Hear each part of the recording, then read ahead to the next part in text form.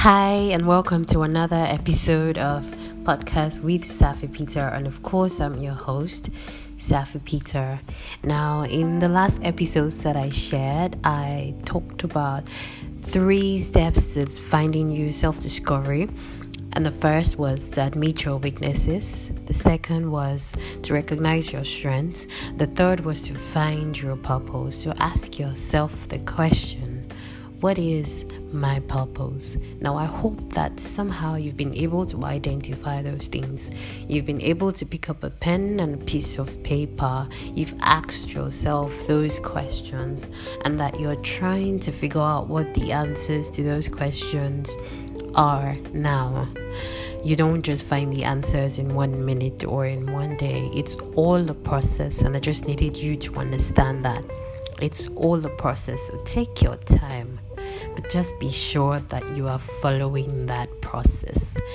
Now, for this episode, I'm going to be talking about 2 more steps to self-discovery. I'm going to be sharing 2 beautiful steps to self-discovery. Now, the very first that I'm going to talk about is core values. What are your core values?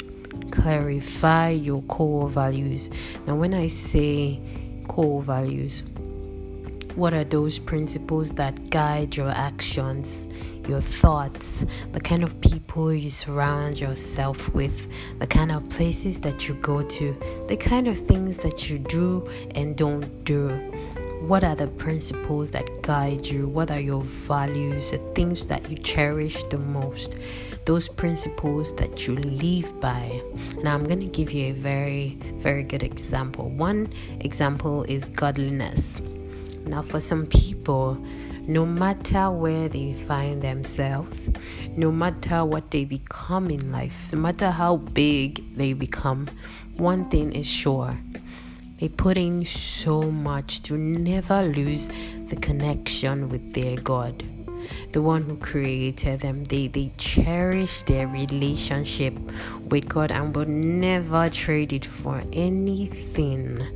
Now, I can tell you that one very core value that person lives by is godliness, or you can call it spirituality, whatever the word that qualifies is, but you understand what I'm trying to say. Now, that's one. For some, it's humility. No matter what they become in life, no matter if they're poor, if they're super rich or super poor, humility is key. Humility is a principle and a quality that they live by. It is a quality you know them for. That is another one. For some, it's integrity. For some, it's charity, love, kindness. For some, it's healthy relationships. They love to build healthy relationships. So at work, they are not maintaining any kind of toxic relationship with any of their colleagues. At home, they're trying to make their relationships beautiful with their friends. They're putting in their all to spend time and give them all of the attention. They cherish healthy relationships, and they go about building healthy relationships with the people that matter. So core values are wide. There are so many qualities and principles that you can decide to live by, and those are the things you need to recognize. What are your core values? So for me, for example, one of my core values is healthy relationships.